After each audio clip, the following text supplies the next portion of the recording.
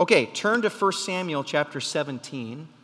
We're going to go through verse 32 through 50. We'll be covering, I'll try to summarize the rest of the chapter, or basically the scene. This is a famous story. This is one that virtually almost everyone knows. Whether you've been raised in church or not, you might be familiar with the story of little David versus Goliath. And so we're gonna tackle that this morning. And but first, I'm just going to read through our verses. We're in 1 Samuel 17. We're going to cover verse 32 through 50, and then we'll pray and we'll get into it.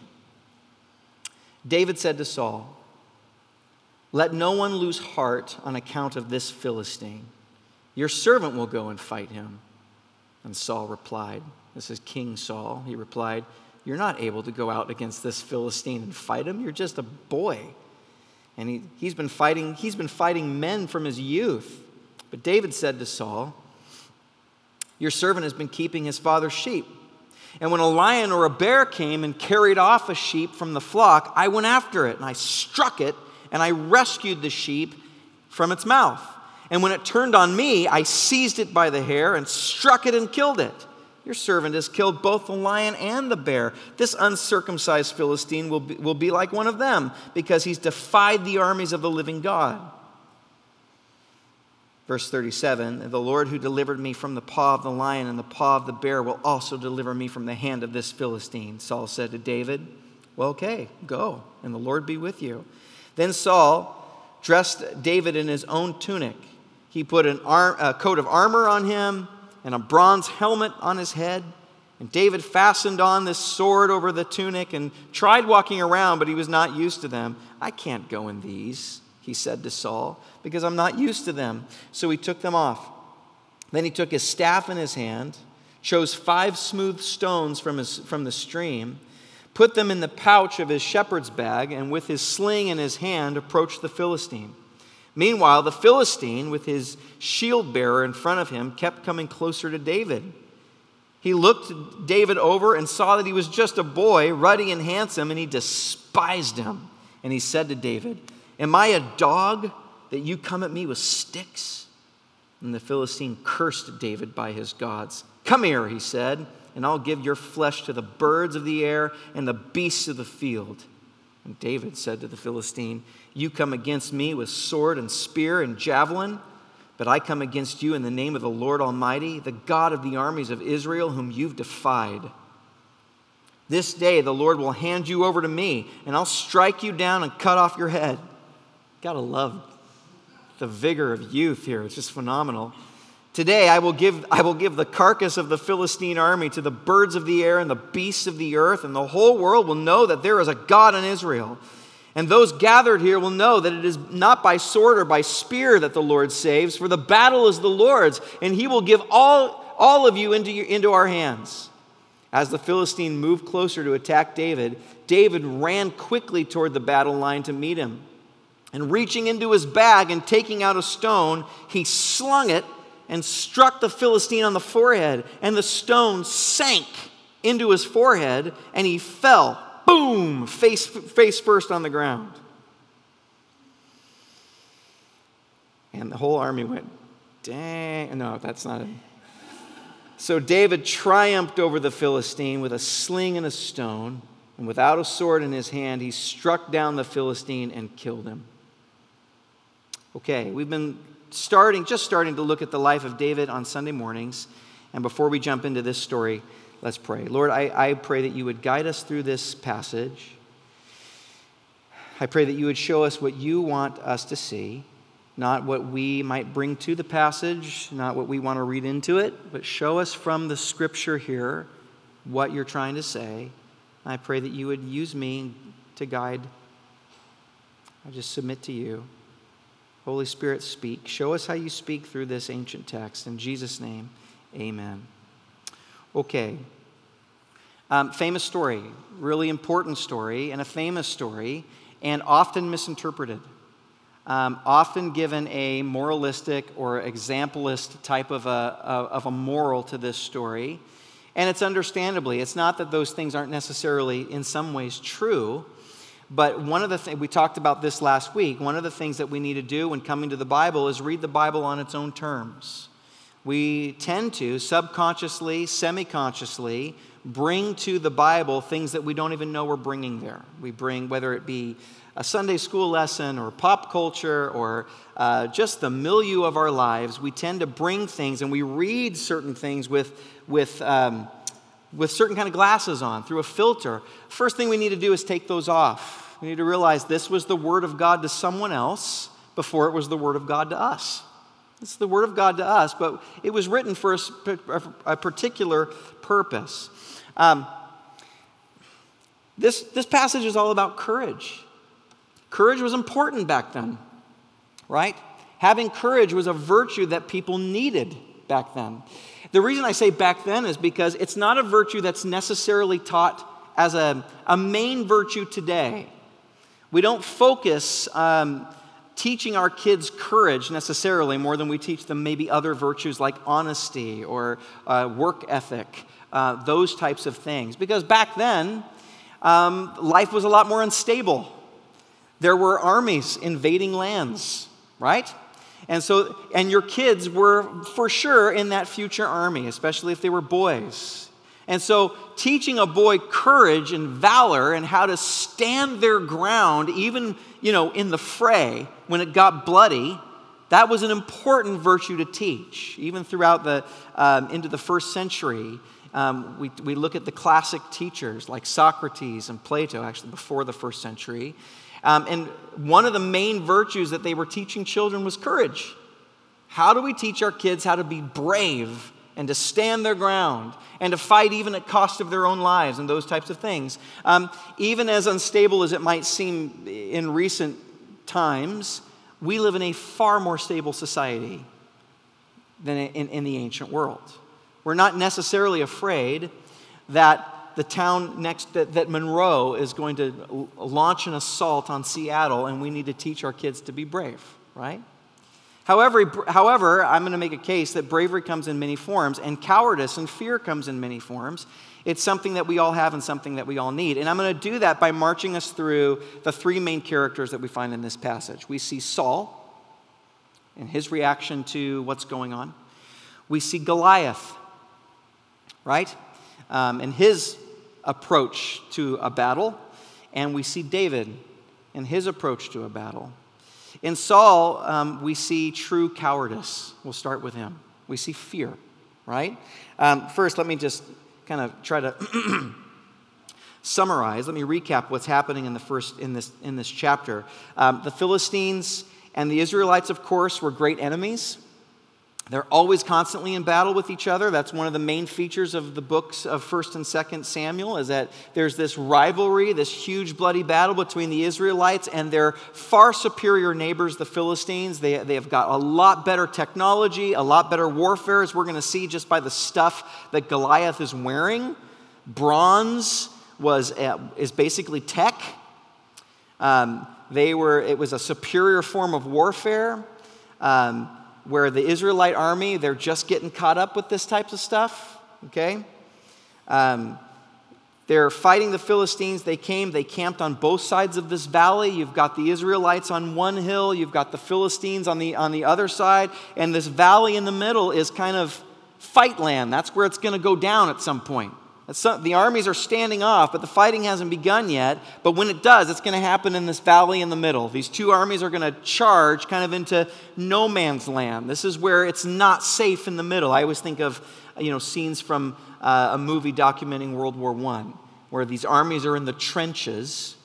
And there's a point where armies, they leave the trenches and they yell, they come at each other and they fight in the middle. And that's the place where you don't want to go. And even if you've got fallen comrades in the middle there, you go to save them at great risk to your own life, because that's the place where people don't usually come back.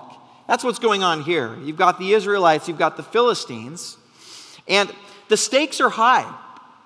Whoever wins this battle, if you read the rest of the chapter, whoever wins this battle, the stakes are high. Whoever wins, the losing team will be the slaves of whoever wins this battle. This is quite literally defining the fate of either of these two nations. This is a big battle. and a lot's at stake. All of their families, think of the army, the soldiers in these armies. If I lose this battle, my kids are going to be slaves to those guys. I mean, think of that. This is the kind of mentality they have at this point. And then this enormous figure begins to bellow and shout. He comes out of the Philistine army into the into the death zone. This enormous man, what the chapter calls a champion of war. Probably, most scholars think probably around 8 feet tall, with this incredible warfare. He's been fighting men since he's been a kid. He bellows and shouts, and we're told that he says, "This day I defy the ranks of Israel. Give me a man and let us fight each other." Let's just decide this right here, right now. Why go through all the trouble of having the armies come and meet each other? I'm their best man, you send me your best man, and let's do this right now. And he starts to set the terms. And verse 11 says, on hearing the Philistines' words, Saul and all the Israelites were dismayed and terrified. There it is. There's our fear. There's a scene in The Lord of the Rings where this ugly, ugly, ugly orc, who's the commander of the orc army, they've surrounded Gondor, I think. They've surrounded this city, and he sniffs the air. You guys remember the scene? He goes, "Fear, the city is rank with it." You can just smell the fear on the text here. They're just dismayed. Saul and his army, they don't know what to do. There it is. So here you've got Saul. The king is not being very kingy at this moment, right?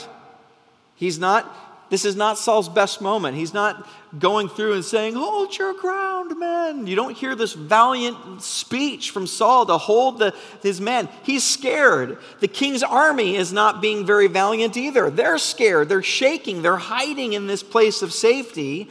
And so here's the great challenge of the men of the Israelite army. If they don't meet this challenge, they're going to be in slavery, and so are their families. But if they do meet this challenge and have to meet this guy, they might get slaughtered. That's the rub of the chapter here. They're not in a good spot. Here's what we've got to ask ourselves, therefore. What is courage? What does it mean to be brave?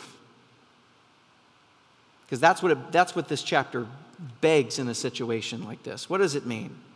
In verse 32, David actually gives us a pretty good image that helps us out when he says, "Let no one lose heart." Because that's exactly what was going on at this point. Everyone was losing heart.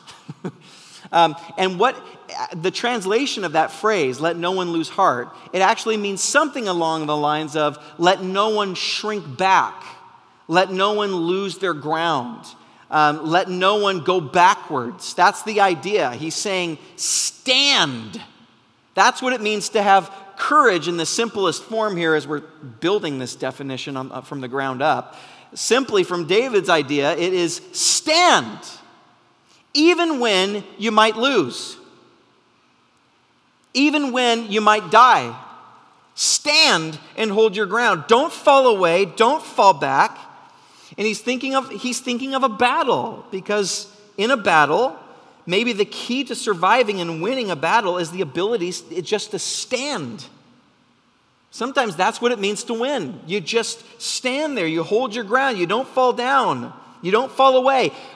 Whatever you do, the worst thing that can happen in a battle like this is for your army to be seized with fear. And what do? They turn around and run.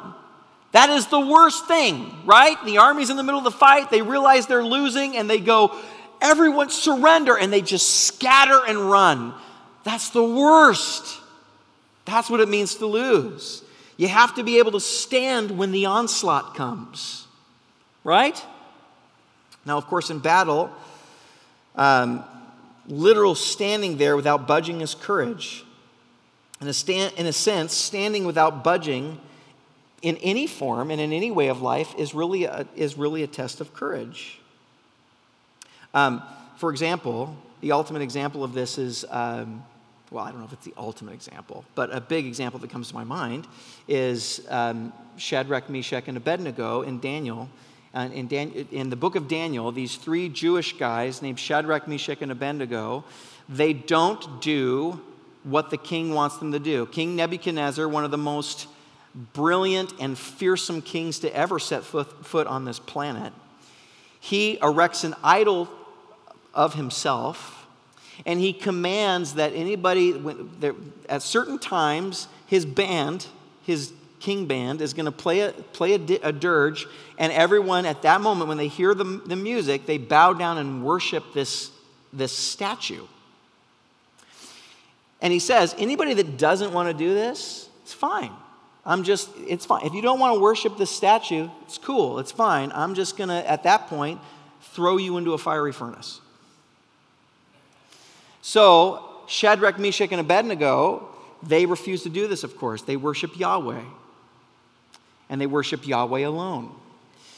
And I remember this, I'm not going to quote it directly, but I remember this great line. Nebuchadnezzar is staring these guys down. He commands that the furnace be heated up even more.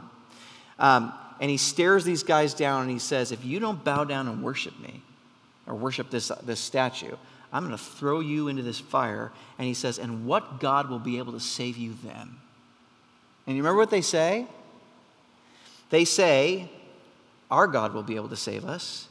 But here's the great line. They say, but even if he doesn't, we still will not bow down and worship you. And there's a great definition of courage. Courage is doing the right thing even when success is not available. Even when it won't turn out good, when it won't turn out well. Courage is the ability to do what you know is right, even when you're going to lose, even when you're going to die. Or courage is the ability to do it when the right thing to do is to die.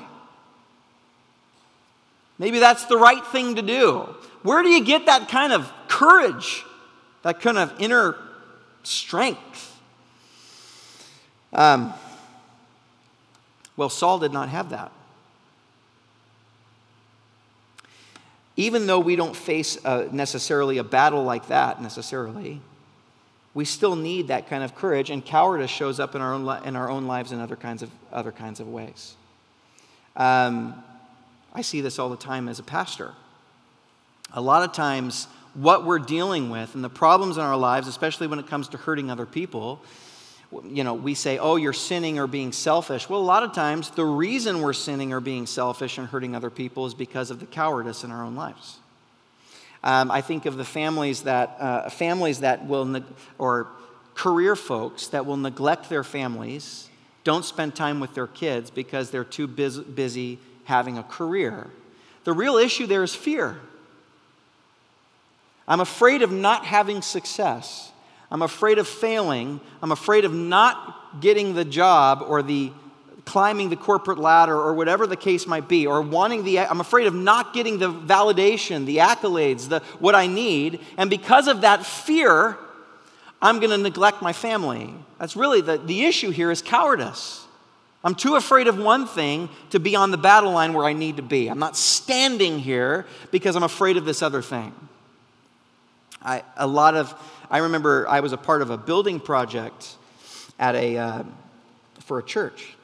And there was this one volunteer that was there morning till night on the weekends. And he would wake up before he went to his shift at work and work at the church. And then after he got off, he would switch into other clothes and he would come and work at the church till night. And I remember the pastor at the time was a really wise man. And he confronted him and said, please don't work on our church anymore because your wife and your kids are being neglected. And I'll never forget that he said to me, he was mentoring me, and he said to me, sometimes it's a lot easier to come and to work yourself to death and to overwork yourself until you're exhausted. It's actually easier to do that than to go home and face what's going on at home. But this man needs courage to go home and take the energy he's bringing to building our church and put it into his family, into his marriage, into his kids. That's courage. And sometimes a family situation is a losing battle. You don't see the solution, but you got to stay in there. A lot of the reason the things we face is because of cowardice. Where do we get this kind of strength?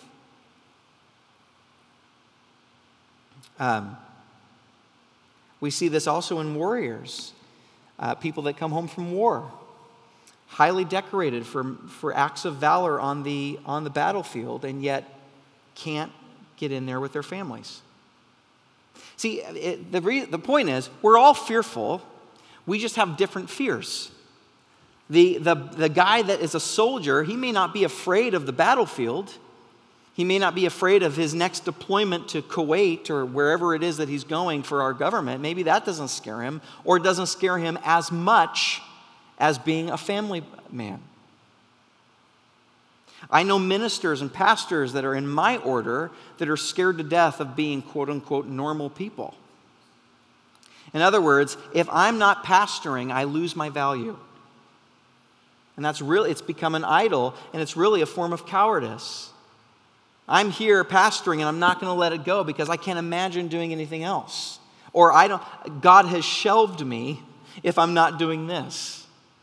Where the reality is, God can and will and wants to use you wherever you're at. It's not the end of anything. We need bravery. We need bravery. Well, we are cowards. That's what I'm trying to tell you. Good news. Welcome to church. We're cowards. God bless you. Our cowardice is everywhere. Do you see it all over the place? Here's what fear makes you. Fear makes us self-absorbed. Fear is the opposite of love. It makes us focused on ourselves instead of other people. When perfect love actually casts out fear. Fear makes you self-absorbed. Therefore, if something that's over you is just making you think about yourself, and you're not doing for others what you would give to yourself, if you're not giving that to other people, then you're giving into fear. You're not standing your ground. We're the cowards. We need courage. How do we get it? Okay, let's look at Goliath.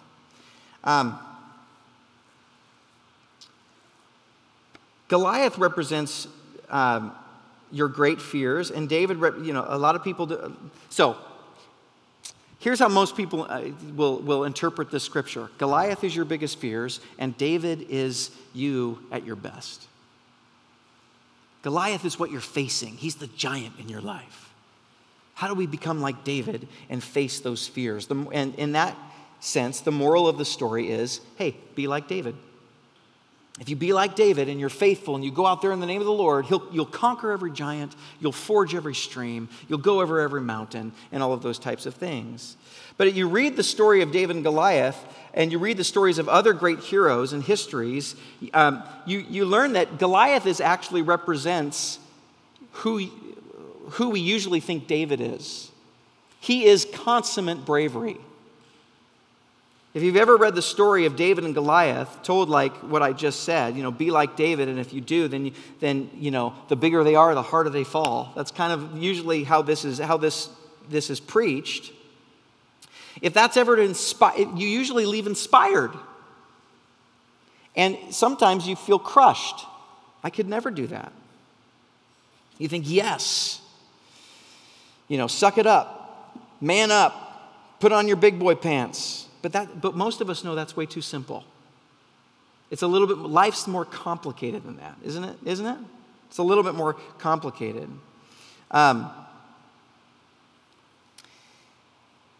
This Goliath actually represents what we typically think of bravery. Here you've got Goliath, who's not afraid of anything. Not once in this story, in the narrative, in this passage, do you get any hint that Goliath is afraid at all. Right? He is superior in every way. He's superior in his stature. He's huge. He's been warring since he's been a youth. This is a guy that grew up learning how to kill other people. He was bred to be a warrior for his nation. And he had this body that was perfect for it, and he's high tech. He's got all this state-of-the-art armor, bronze, that's what that means. He's got this javelin that's really more like a tree trunk than it is a spear. And there's nothing about Goliath that shows that he has any fear at all. This is the consummate guy that says, I'm going to stuff every fear. I'm going to face the challenges. He's the epitome of confidence. Every time we watch a movie, especially us men in here, and we see a warrior that's in the middle of a fray, and he stays calm and cool and collected and knows exactly what to do, and that little voice inside of us men that says, yeah, that's what I need to be. That's who Goliath is. In fact, we immediately come to this story and we think Goliath is the villain. And yes, he is. He is the villain. But that's not really how the chapter describes Goliath. The chapter describes Goliath as the champion. He is a champion. He is the one that conquers. He's the one that is undefeated. He's the hero that's going to show up and get the job done for the Philistines. He's the one that they're putting all their hope on. We're going to be saved because of this guy that can handle it. Then he says to David, he mocks him. So we think, okay, David is the hero, Goliath is the villain, but I'm here to say, no, I don't think that's true. What the narrator is giving you are two alternate approaches of heroism. I'm convinced of it, between David and Goliath. Because Goliath is called the champion in verse 4. David is a champion. He's the hero. David is the hero. He has courage. David has courage. But look, David is small. He's a kid. He's a boy. He's unthought of to be the hero. Goliath is the ultimate choice. But what's the problem with Goliath's version of courage? Well, I'll just say this. In my opinion, the number one, how should I say this? Goliath's courage, his very courage was his very downfall. Don't you think? Why? Because Goliath didn't see a threat when there was one. Goliath he was so confident, he was so brave, that he didn't see a problem when there was a problem. Here's what I'm saying. We don't want to lose fear. Fear is very practical, right? If this place was on fire, God designed you with fear to get you out of the burning building. Fear is a sobering thing. It helps you see threats that are really there. We live in a world that says, hey, just say to yourself, everything's going to be okay. You're going to conquer it. In the counseling world, just imagine yourself facing that giant and slaying that guy. And imagine it enough, and imagine it enough, and imagine it enough, and soon you'll be able to do it. Use your imagination to picture you conquering that challenge or facing up to that bully in your life or doing those things, and get rid of the fear. If you can just look in the mirror and say, you got this, Mike. Man up. Snap out of it. Get out there and face those fears because you got this, man. And usually that's how we read the David and Goliath story. Be like David. Man up and get out there and face those giants, but you don't see David ever doing that. Never do you see David going out there, throwing the rock, boom, and Goliath goes down, and David doesn't turn around and say, see everybody, if you just picture doing it the way I did, you'll be able to do this too. Come on. You don't see that. Why? Well, here's a few reasons behind the way we do fear in our culture. This is the Goliath way. Picture that you can do it. Be strong. Overcome your fear. The problem is with that, there are some things that are worth being afraid of. Is everything okay? Not really. Bad things I mean, have you read the news recently? Bad things do happen to people all the time, whether they're confident or not. It doesn't hold up to logic to say to yourself, just conquer the fear and face it, and everything will be okay, and you'll be able to do it. Just be like David and go out in there and face that, and you'll be able to do it. The problem with that is people go out there in that way, and then bad things happen. People get hurt. Innocent people die. Tragedies happen all the time. Goliath has this incredible sense of self-esteem. Why? Because Goliath's courage, which is a counterfeit courage, his courage is the banishment of all fearful thoughts. But that doesn't hold up. And because of that, it undid him. David was a threat to him, but he couldn't see it because he was so confident. I'm fine. I can do anything. There's this movie out. I can't remember the name of it. Darn it. It's with, I think his last name's Channing. I'm so sorry about all this. And it's Brad Pitt, Channing, and what's that gal's name? Oh my gosh, you guys, I'm so sorry. This is why I should write things down. What is it? No, not J-Lo. No, it's brand new. It's with Sandra Bullock, Channing, and Brad Pitt. And it's a brand new movie. And Sandra Bullock's character, she writes fantasy novels. And Channing is her model for the book covers. So people can imagine. You guys know what I'm talking about? Darn. What is it? The Lost City. That's what it is. So in this movie, she gets kidnapped, and they hire Brad Pitt's character, who is this ex-Navy SEAL professional guy that goes in and fights battles. And the guy is amazing. He goes in, he finds Sandra Bullock, and in just this incredible fashion, he just kicks all the bad guys, makes it look like it's easy. He's got this flowing blonde hair. There's satire involved in it. It's extremely funny. But he destroys all these guys, and Channing, who's this very fearful guy, he's looking at him like, man, I want to be like this guy. This is the guy that we all need to be like. And Sandra Bullock is quite taken with him too. And there's this scene where he gets her out, and they're running from the bad guys, and they get to this car parked out in the jungle that's ready for them.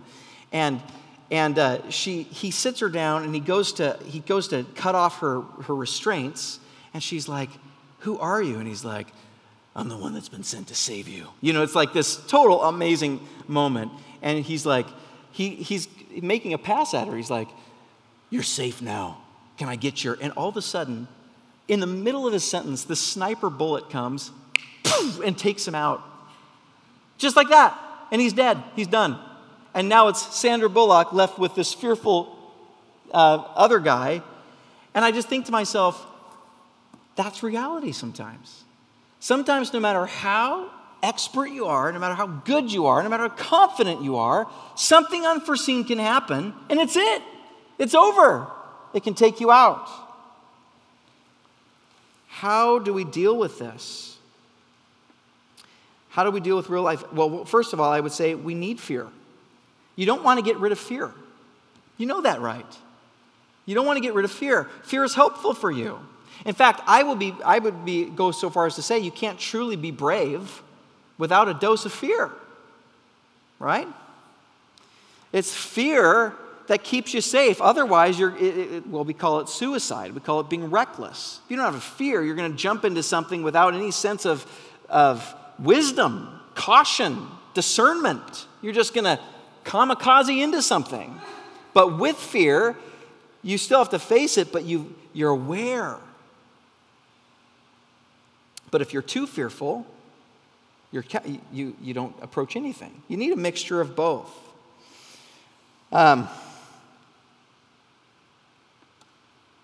Where do you get the courage to do something when there is no other way you'll get through it? That's what we're looking at here. There's no way. How do you do this?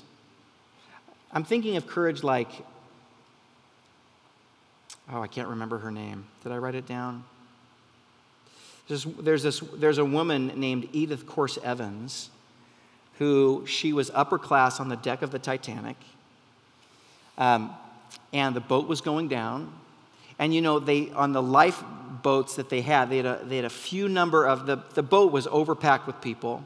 They only had a limited number of boats that took people to shore, and they reserved those for the upper class people, the aristocrats.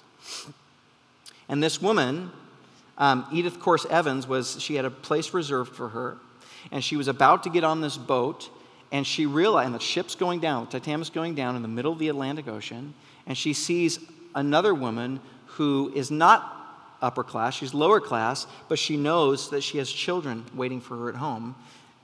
Evans had no children. And she stopped and she said, "I'm giving you my seat." Knowing at that moment that she was signing her own death. There was no way out. She was giving up her life for someone of a lower class so that that woman could get home to her family. That's the kind of courage I'm talking about. How do you get that? The selfless kind of courage. How do we do that? Well, where do you get the courage to do the right thing when you know you're going to die? Where do you get the courage to do the right thing when the right thing is to die? That's what we all need. Faith? Well, let's look at David here. That's what a lot of people say. Have faith like David. If you just had the faith like David, everything would be all right. Well, that's not really the story. True courage, in David, it's in his speech. His speech is extremely long. Have you noticed that? It's longer than the battle sequence.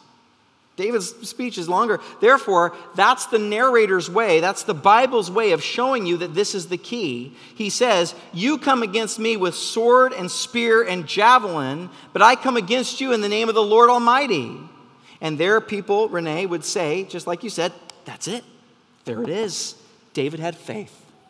That's what we have to have. David had faith. And do you know what it is that we mean when we say that? I mean, in a sense, it's true. You're not wrong, Renee, in a sense. But in a sense, it's really unhelpful. It doesn't help when the rubber meets the road. Do you know what most people think and most people believe when they hear someone say, if you just had faith like David, then God will work in your life and be able to handle it. If you just had faith, then you'll have courage. Do you know what you're doing? You're just spiritualizing the Goliath in the story. You're saying, you're just making Goliath a Christian version of Americanism. Have faith and go out there and face your fears. Let me show you how to do this. How do we get this true courage then? The courage I'm here to tell you, true courage isn't, according to this text, isn't banishing thoughts of fear by looking at yourself with faith in God, even. Okay? It's getting something in your life that enables you to quickly, swiftly do the right thing in spite of your fears, which, by the way, you don't want to lose your fears. You do not want to lose those, right? How do we get there? Well, first of all, listen here. Remember last week's sermon? We have to come to the Bible on its own terms. First of all, let's not put ourselves in the story where most people put ourselves in the story. This is the key. Let's not put ourselves in the story where most people put ourselves in the story. Look, I'm here to tell you, you are not David in this story. Who are you in the story? Who am I in the story? Yeah, we're Saul. We're the cowards. We're the fearful ones. We're the ones cowering. And if you look at it that way, it changes everything about the story. Everything's changed at that point. Because God does not send an example to save the fearful Israelites. Who does God send to save fearful, cowardly, weak people? Not an example. He sends a Savior. He sends a Savior to save weak, cowardly, helpless people. Not an example. Remember last week? I said the wrong way to read the Bible is reading it from an example perspective, a moralistic perspective. If you just go out there and do this and be like David and have faith and put your faith in God, you'll be able to slay the giants in your life. Now look, it's good to have faith, but you need to realize who we are in this story. It's not David. Nowhere does the narrative imply that we're supposed to be like David. In fact, do you know what how the narrative implies these people are saved? Not through example, but through imputation. That's a theologically word. It's through imputation. In other words, God's Savior is a representative. He's not an example. It's right in your text. I'm not making this up. It's right in your text. What happens? What are the terms? Goliath comes out and he says, here you go.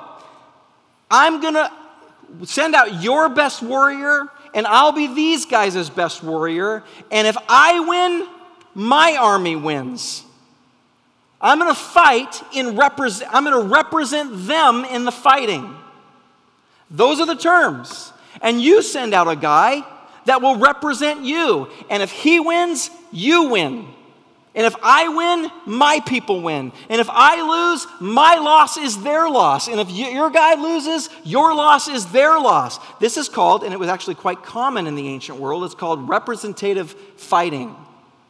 They would send out the best guy, and your army, your nation, your people won because of his battle, because of his victory. That is what this is saying.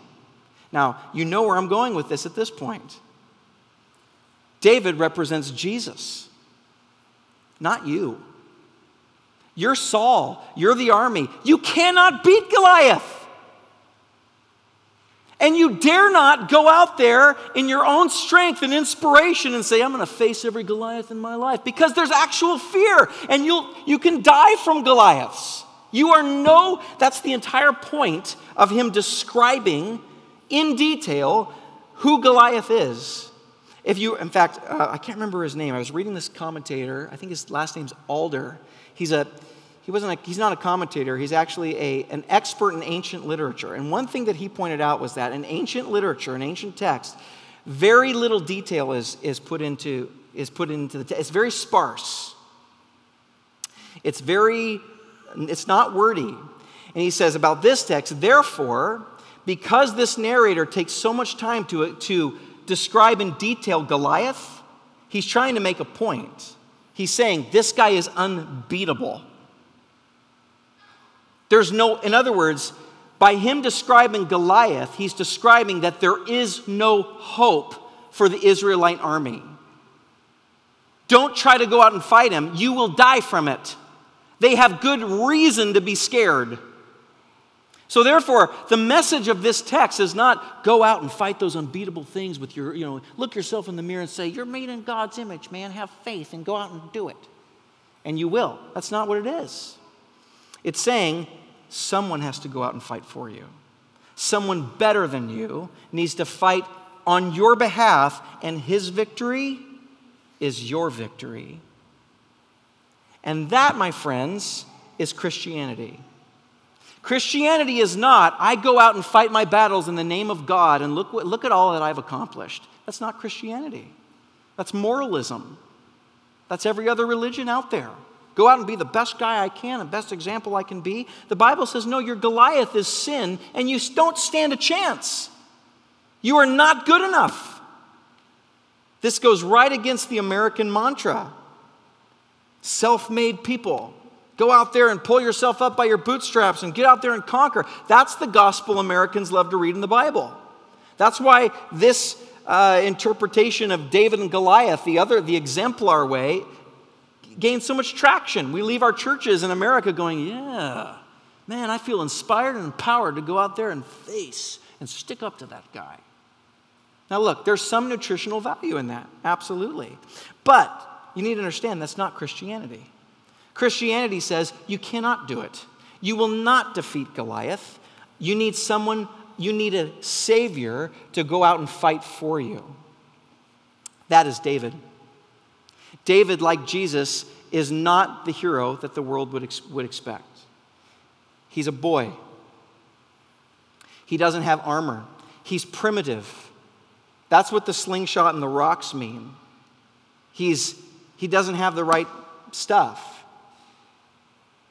He's coming from a primitive state of mind where Goliath has got all this high tech. He's far superior.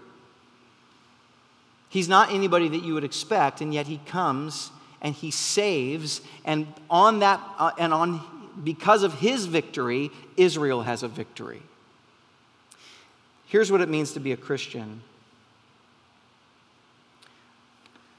To be a Christian, I come and I say, I have victory not because I'm so good, not because I've done something so great, not because I help little old ladies across the street, not because I've become morally superior to anybody else, not because of any of those things. I'm a Christian because I'm lost, depraved, weak, and could not save myself, utterly helpless, and someone else came and fought the battle for me. His name is Jesus, and he did it in my place. He fought as me. David fought as Israel.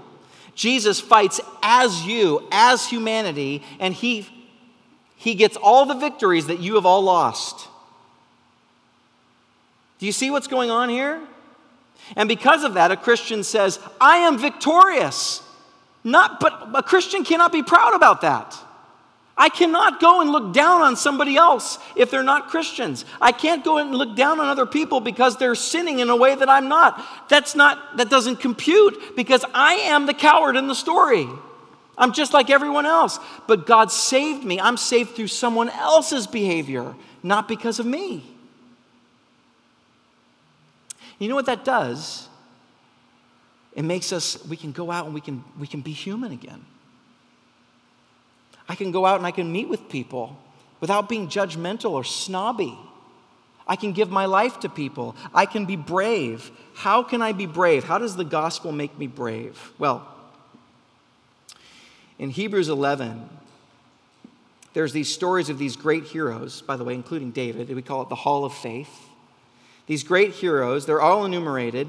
And here's what the writer of the Hebrews says. Listen, this is really important. All these heroic people from the Bible's Old Testament. Here's what the writer of the Hebrews says. He says, remember Abraham, remember Moses, remember David, remember all those guys. Then he finally says, but, listen, fix your eyes. That means not just remember. Don't just remember David, but fix your eyes on Jesus, who is the finisher of our faith. The word in the Greek is archegos. You know what that means? The what of our faith? It means the champion of our faith. Jesus, you're not the champion of Christianity. Jesus is the champion of humanity.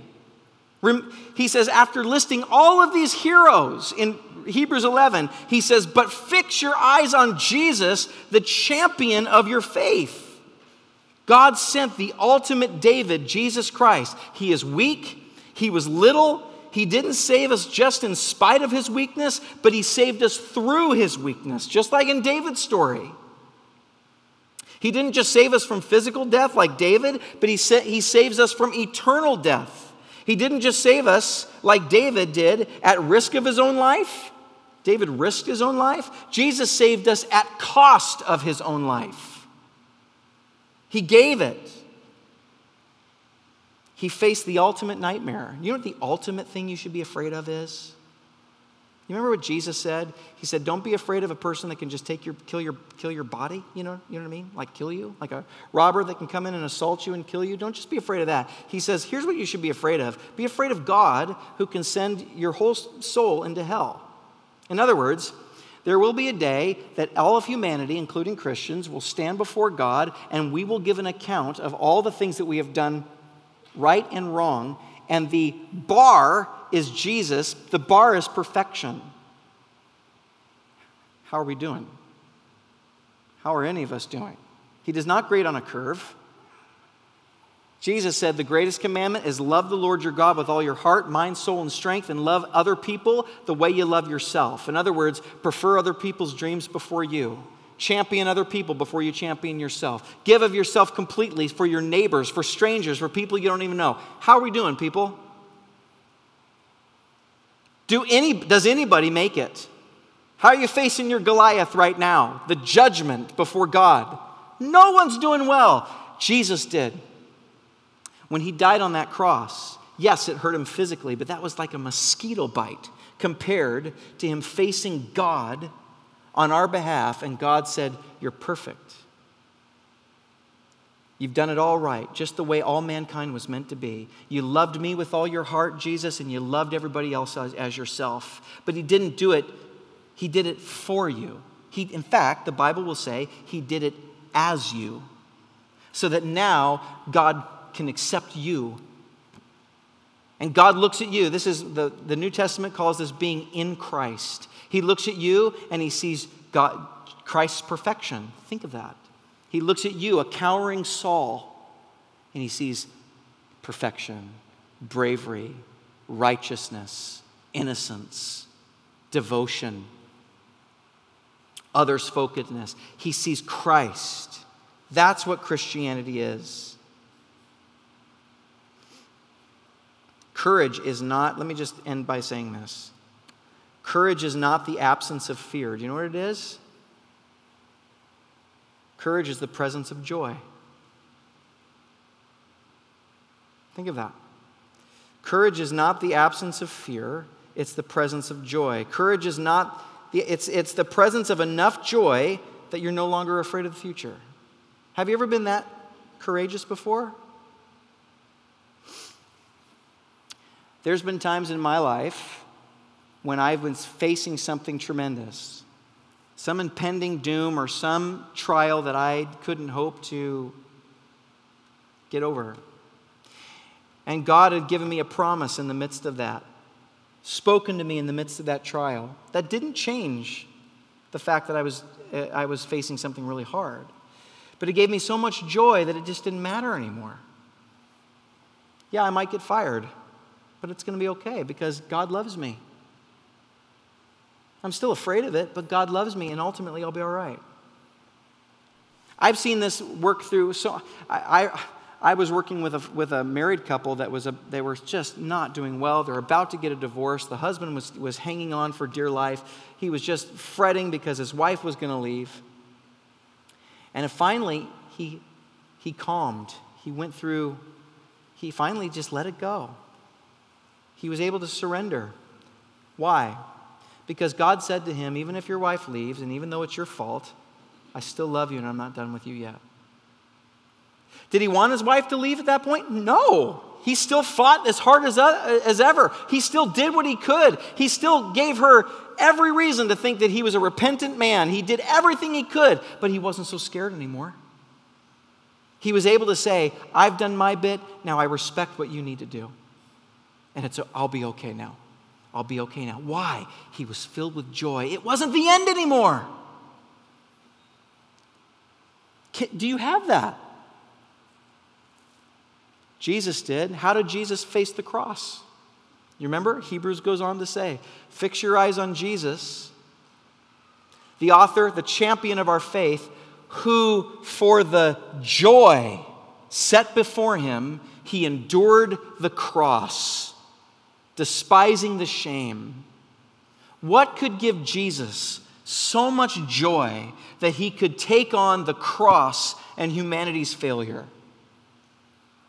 The only answer is you and me. He had heaven before. He had that before already. But the one thing he did not have was you. The one thing he did not have was me.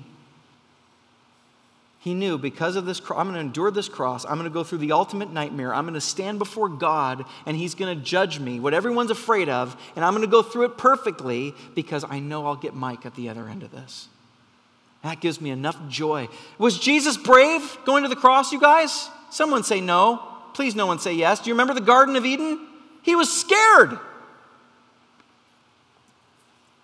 Sweating great drops of blood. He kept his fear. He wasn't Goliath in that moment. Bring it on, cross. I'll defeat you. That was not Jesus. He was like, oh, Father, if there's any other way, let this cup pass from me. Nevertheless, for the joy set before me, I'll endure this. That is how we get our bravery, you guys. To face whatever it is you're facing, to unseat your greatest fears, you have to have a greater joy. Parents know this, right? Because you love your kids so much, you'll do things you never did before you were a parent. Why? What's the difference? Love. Did you become some braver, stronger person? No. You have a greater love than your fear.